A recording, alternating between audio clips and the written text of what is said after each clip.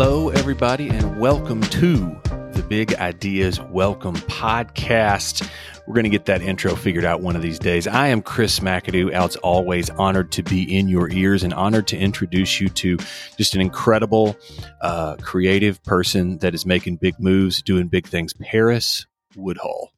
So this is going to be an interesting episode. What you're going to hear in just a minute is her talk entitled No Turning Back from an event called Made for Knoxville Live, where she took the stage along with some pretty awesome folks like Courtney Jones and Rico Hopewell to tell, a quick story about something that mattered, a pivot point in their lives, something that was,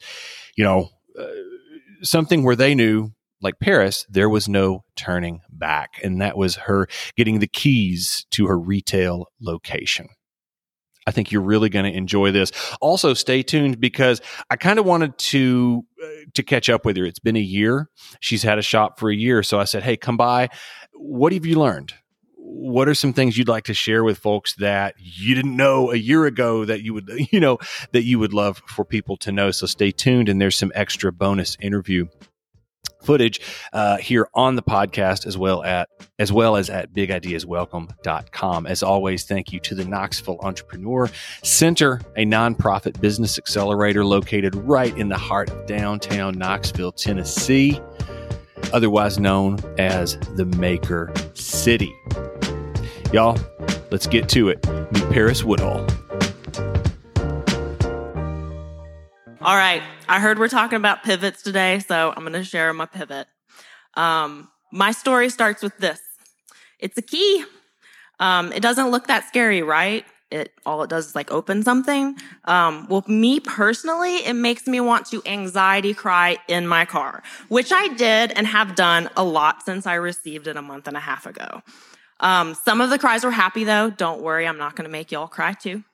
If you're unfamiliar with my work, I create apparel and home goods for the folks that want to feel seen or maybe just need a chuckle.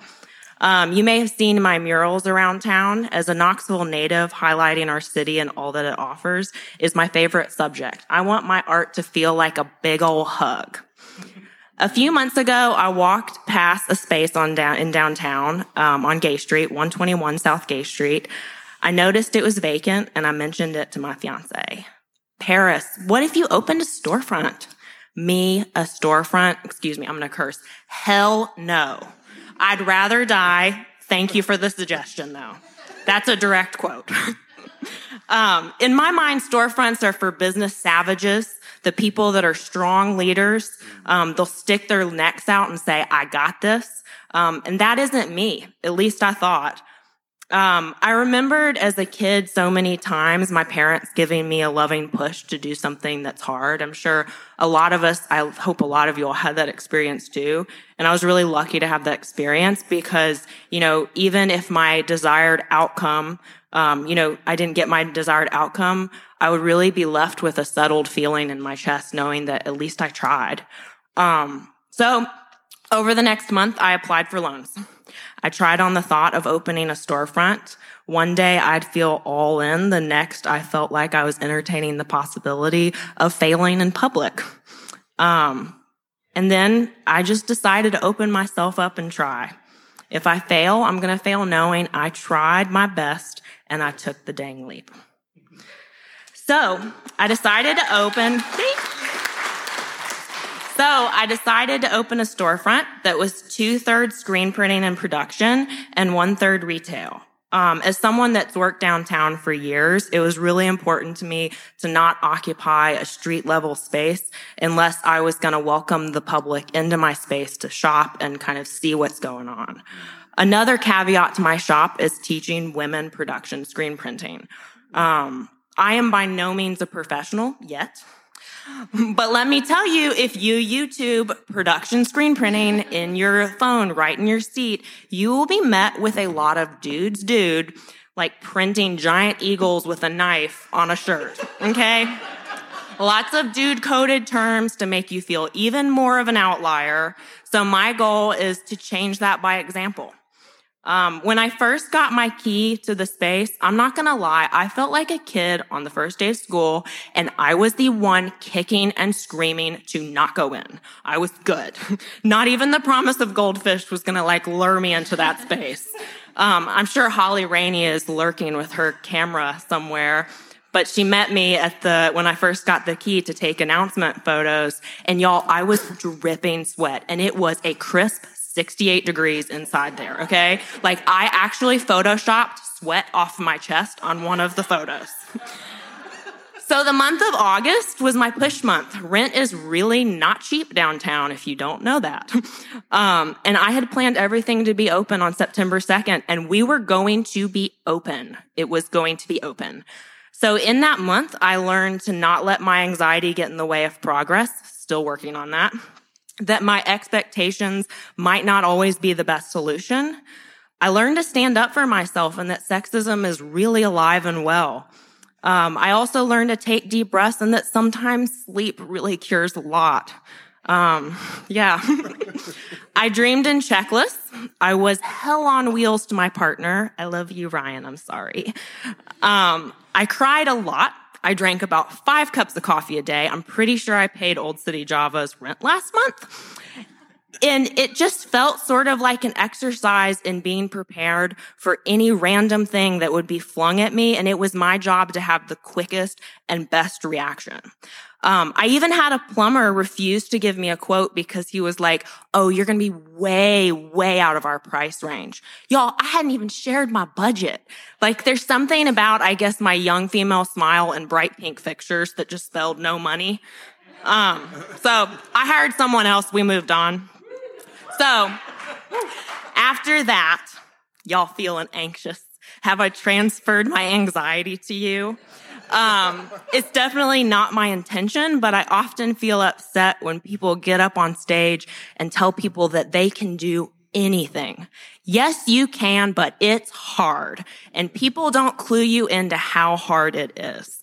And try being a woman or a minority while you're doing it. It's double hard.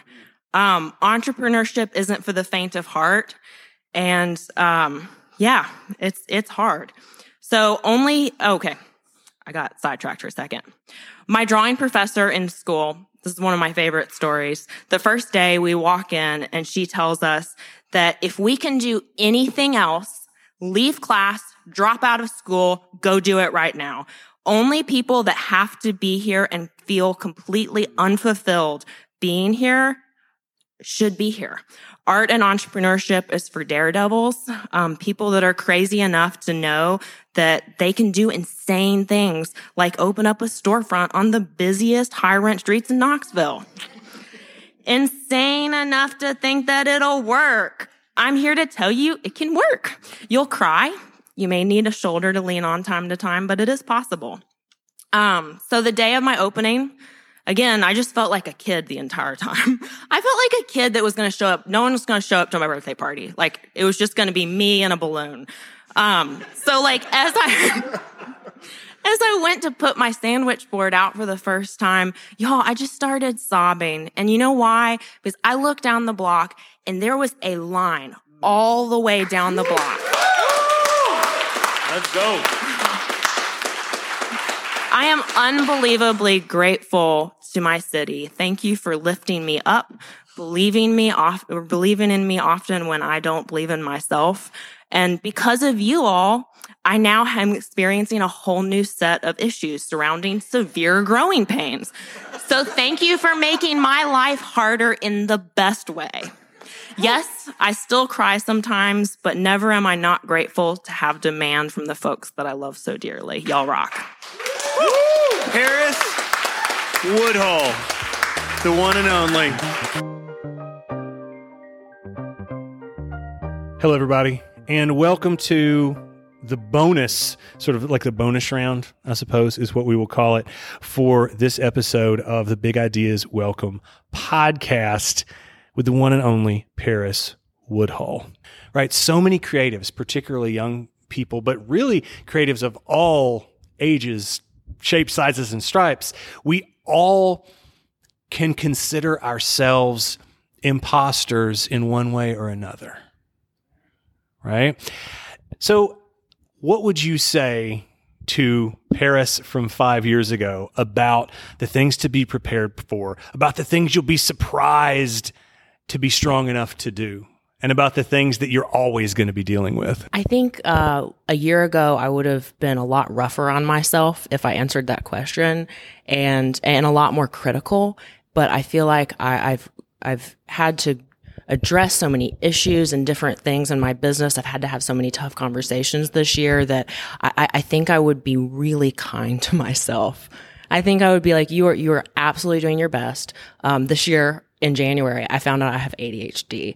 I went on medication. I'm just going to say it. Like I don't know how I got done what I had gotten done without the help of meds that I needed my entire life. So I think I would have given myself a big hug and say, you are incredibly capable of doing absolutely anything that you set your mind to. You cannot do all of it. I've honestly called, first of all, happy 1 year. It feels like 10. Feels like 10 whole years. It's been an amazing year, but also it's been absolutely the hardest year of my life in a really good way, where I've actually coined it as my butterfly period, because and it sucks being a caterpillar when you're learning. Oh my gosh. I'll try to not be too metaphorical, but, no, I mean, everything from how to be a good boss, and also, offer a space that also lifts up other people, but also, just learning how to be a good boss, managing well, figuring out products that sell well in a retail space, not just wholesale. I mean, how long do you have? So much of what you have done has been self-contained over your life. You have created it. People have enjoyed it. And they've bought another one, right? What artists are so scared of so many times is operating at scale. And so your response was not about the artistic or the creative process. It was about the business side, about becoming a leader, about becoming a manager of people, of time, of resources, and of space. How have you approached that? As you are now an employer, right? You now have to make sure that that the lights are on. All these. What are some of the processes that you've learned, and what are some of the things that you continue to learn about how to scale your brand and your business with other people? I've had a huge lesson in, you can have an ego, but your ego cannot get in the way of you making the right decisions for you and your business. I will say I've gotten a ton of help from my fiance who, used to help struggling businesses. And sometimes I have to listen. Sometimes I don't listen. It just depends. But, really not being scared to really dive into your numbers. Are you actually profitable? How much does it actually cost to get a t-shirt made by someone else? And at the same time, taking in, how different personalities work. Recently, I realized that, first of all, my custom work inquiries have changed way crazy over the past year. I'm starting to get a lot bigger jobs because I have a storefront. And that's amazing and also terrifying, because I get these emails and I'm like, me? Really? Are you sure? And so it's funny. It's I was literally telling Ryan last night, I was like, nowadays I get email inquiries from my website and they assume that it's going to my assistant, which, spoiler, I am my assistant. And it says to the Paris Woodhull team or to who it may concern. And I'm like, that's just me. It's just me.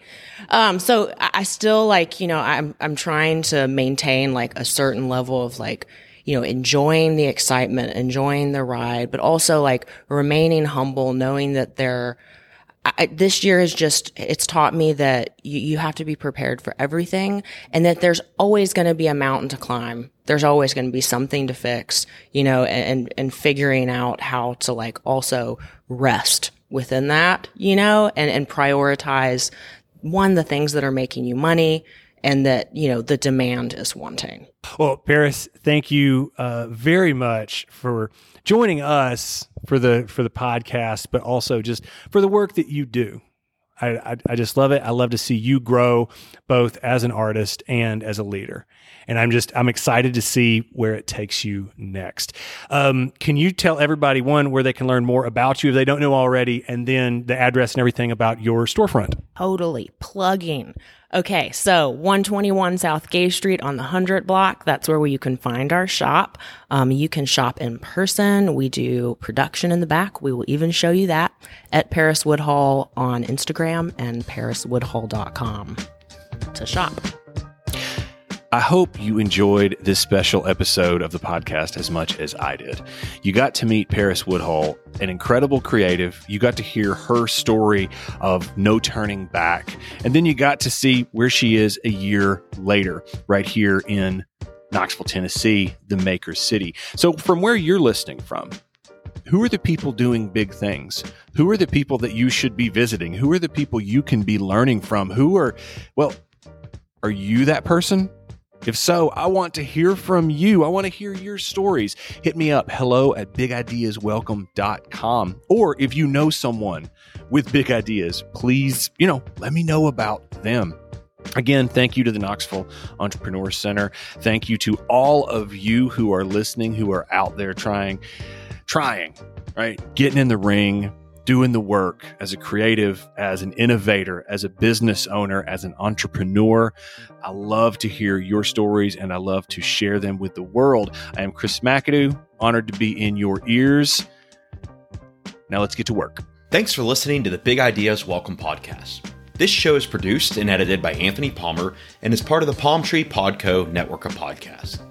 Big Ideas Welcome is hosted by Chris McAdoo and brought to you by the Knoxville Entrepreneur Center, a nonprofit business accelerator located in the heart of downtown Knoxville, Tennessee.